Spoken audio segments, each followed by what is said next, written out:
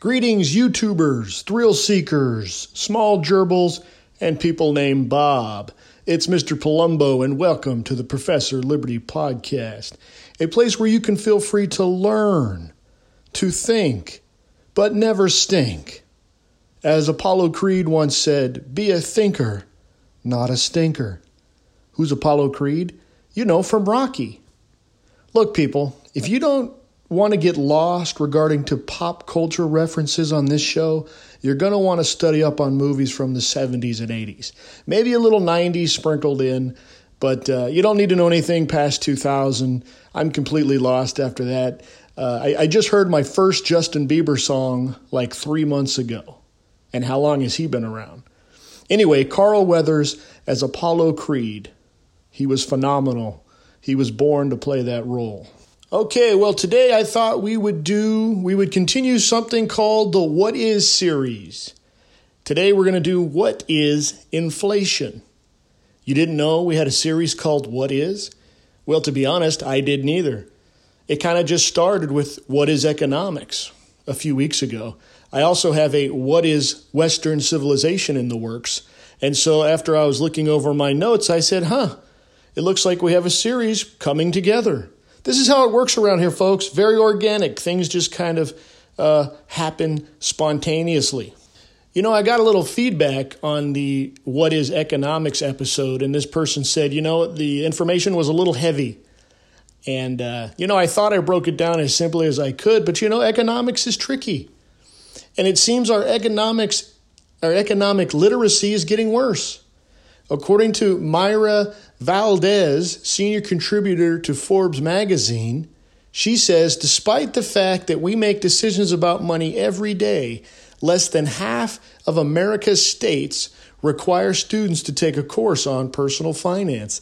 And yet, as soon as a student completes their second school education, they go into the world with very little knowledge about responsible use of credit cards, student loans, mortgages, and other kinds of consumer debt, unquote. I think what she meant by second school education is secondary school, which is high school. But I read that correct for those of you guys who are really paying attention. I made this point before. Why aren't schools teaching more about civics and economics? When we all graduate high school, we engage in financial transactions as well as voting, advocating, and campaigning in the political sphere in some way or another, folks. One of our sacred duties is to vote. And if you think our quality of candidate or our quality of leaders going down, that's probably also due to the fact that our quality of our voter is going down. If we have ignorant leaders, it's because we have ignorant voters. So why aren't states really focusing on economics? How does the economy work? How does my personal budget work? And why aren't states worried about civics? How does our government work? And yet here we are today. Greg, and I'm going to get his last name wrong, Greg Icrucci writes in his article, Financial Literacy, an Epic Fail in America, he writes, we teach our children to wear seatbelts. Schools invest in programs aimed at helping kids practice smart internet habits. But few are talking about the dangers of too much debt or the blessing that is compound interest, unquote. Well, here we are, folks. We're a society that loves to spend money. But other than that, we really don't know much about how money works. This is one reason why I think we vote for candidates who say things like, we're going to make the rich pay for everything, and the government's going to invest in infrastructure. To the normal Joe out there with no political or economic literacy, that stuff sounds nice. And we're all about stuff that sounds nice. Something that makes me feel good is way better than stuff that makes me feel bad, right? And if it makes me feel good, it must be true, right? Wrong! Most of the time, we know the opposite is true. If something sounds too good to be true, it's probably because it isn't true. So let's discuss inflation today. And don't worry, folks, this isn't rocket science. It's pretty simple to grasp. You can do it. I believe in you. Heck, you guys, if I can get this stuff, I know there's at least 10 people out there smarter than me. So I know you guys can get this stuff too. So first we'll define inflation, and then we'll discuss how it happens, and perhaps we'll discuss how we can protect our money from its adverse effects. Inflation is defined two ways, and I like using both of them when I teach students about inflation. The two definitions are, one, inflation is the loss of the purchasing power of the dollar, and two, it's the increase in prices of goods and services. So both of those definitions work for inflation. You can decide which one you like best, or you could be like me and familiarize yourself with both of them because I think it encompasses the concept a little better. So inflation is a rise in prices and a decrease in the spending power of the dollar. So we're kind of saying the same thing in a different way, or two causes for the same thing, or two sides of the same coin. But what causes inflation? Well, that's a great question. Inflation is caused by the increase in demand for something or the decrease in supply for something. And I got a great example for you. This skyrocketing price in lumber that you guys might have heard in the news, right? We're seeing lumber prices skyrocket. Well, a lot of that is simply due to the lack of supply. And anytime supply is low and demand is high, your prices are going to go up. The price of lumber has gone up, this is crazy, folks, 232% over the last year. That is inflation, the rise of cost. Inflation can also be caused by the income effect, which is a product of all of these stimulus checks that are coming out from the federal government. The income effect happens when people's behavior changes based on an increase or a decrease in their income. Think of it this way. Joe's sitting at home, and he's always wanted to build a deck in his backyard, but he's never saved any money, and his lifestyle just makes it so he can't afford to build one. Well, one day he gets free money, thousands of dollars of free money. Well, he wasn't expecting that money, and he didn't do anything to earn that money. And obviously, he can now afford things that he previously could not. His income has now gone up. So what might Joe do? Well, he could save it. Or heck, why not? Let's build the deck. If thousands of people do what Joe does, the price for lumber will go up. And if supply can't keep up, we're going to have a rise in prices. However, think if millions and millions of Joes who just come into some money, what are they going to do? They're all going to go spend it on different things. That means demand in general, aggregate demand, is going to go up. And if demand goes up, prices go up. Let's not forget, boys and girls, that we're coming out of a year-long lockdown. People are ready to mingle. There's so much pressure to spend. And think of all that money they've got to use. And we haven't even started about government regulations that stifle supply. We know that the Biden administration is clamping down on fossil fuels in the name of saving the planet. And coincidentally, we have a spike in fuel costs. All of this points to inflation. The Bureau of Labor Statistics uses something called the Consumer Price Index, the CPI, to track the cost of things. The Consumer Price Index is a monthly average measure of basic goods like food and transportation and energy. So according to the Bureau of Labor Statistics, prices for food at home has increased 3.3% over the past 12 months.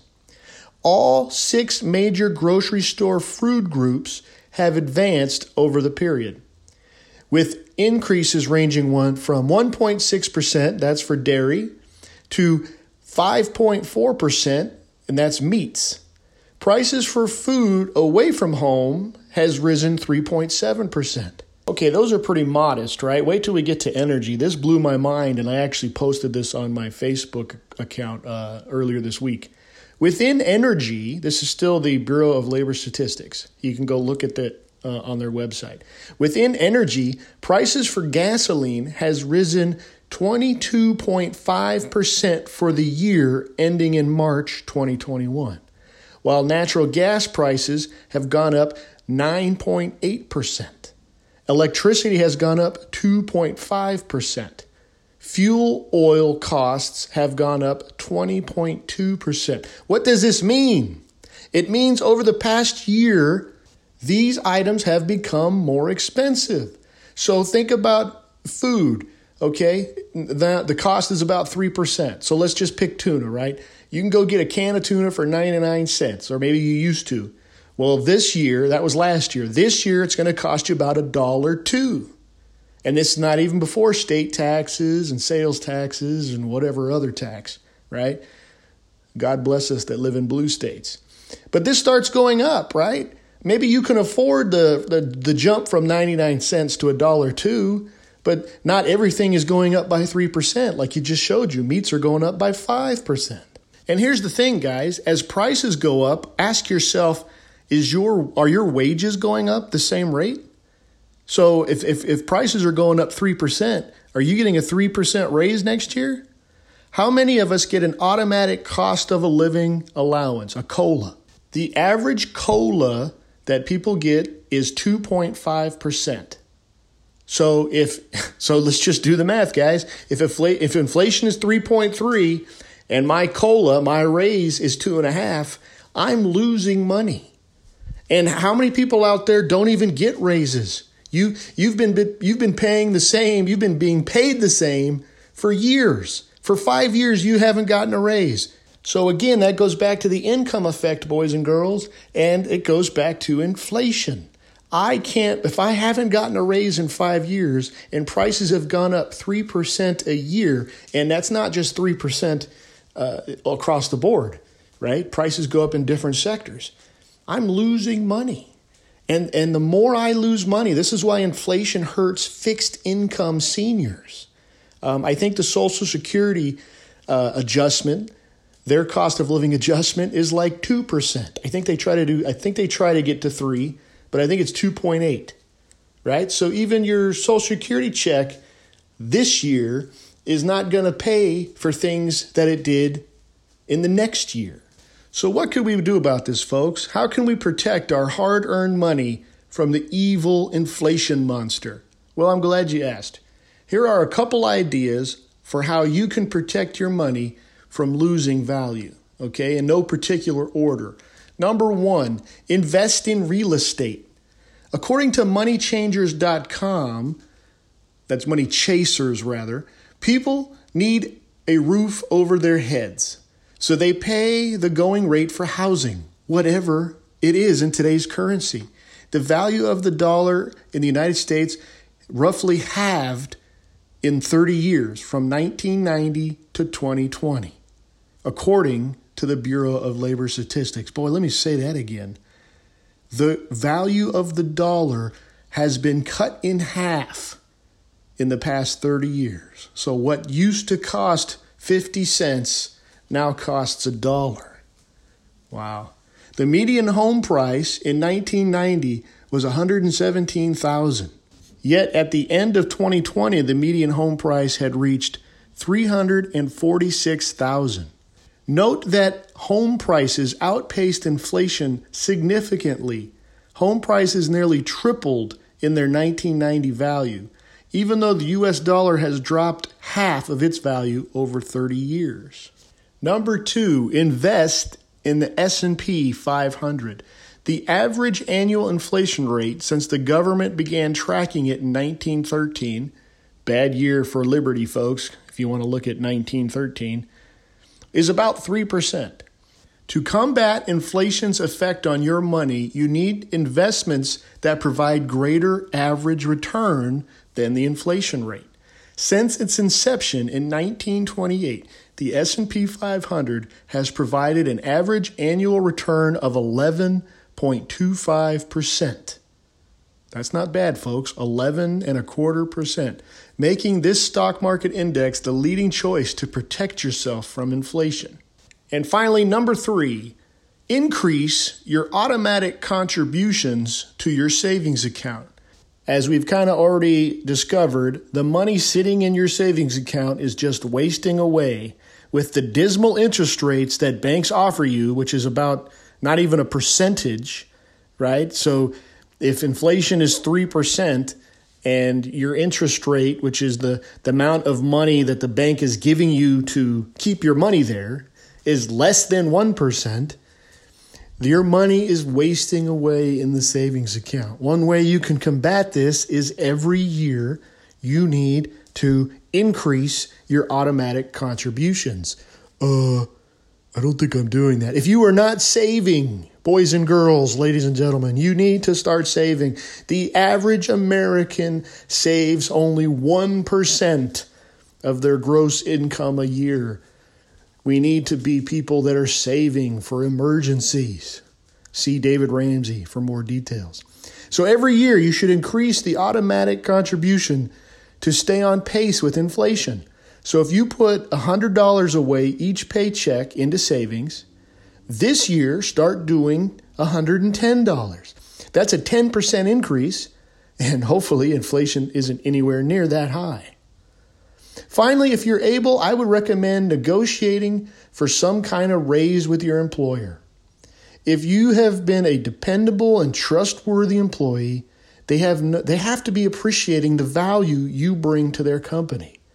And if you haven't had a pay increase in the past 5 years, you're probably way behind the inflation curve. So ask for a raise. The goal is to get at least enough to stay with inflation.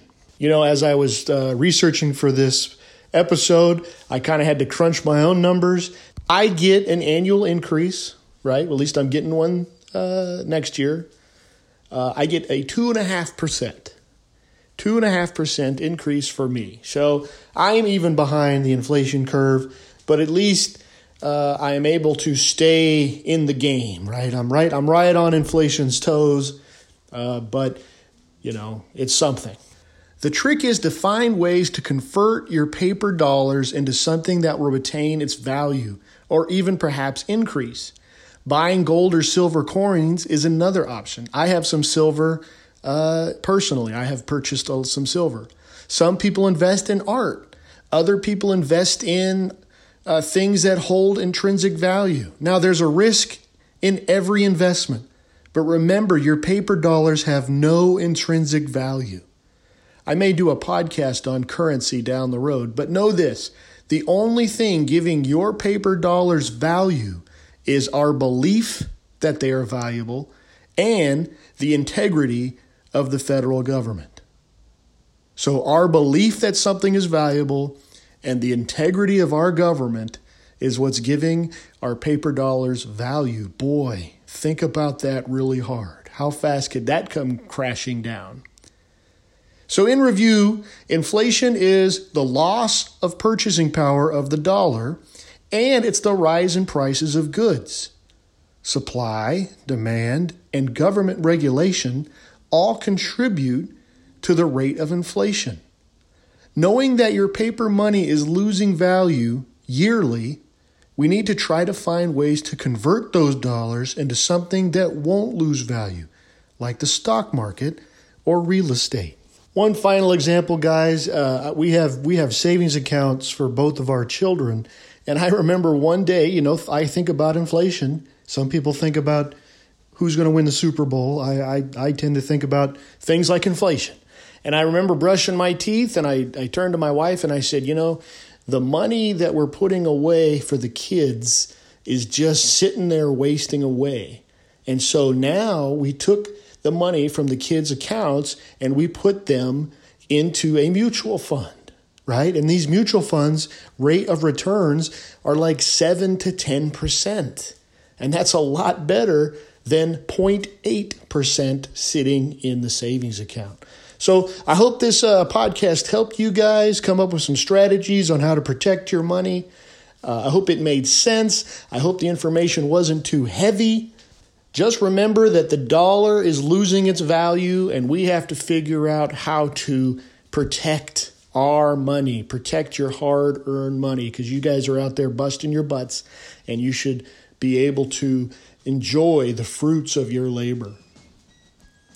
Here at Professor Liberty, we seek to educate, inspire, and restore. If you like this podcast, please give me a 5-star rating at Apple Podcasts. If you'd like to email the show, the email is professorliberty1776@gmail.com. Please send me all your economics, history, and government questions there. Until next time, go throughout the land and proclaim liberty.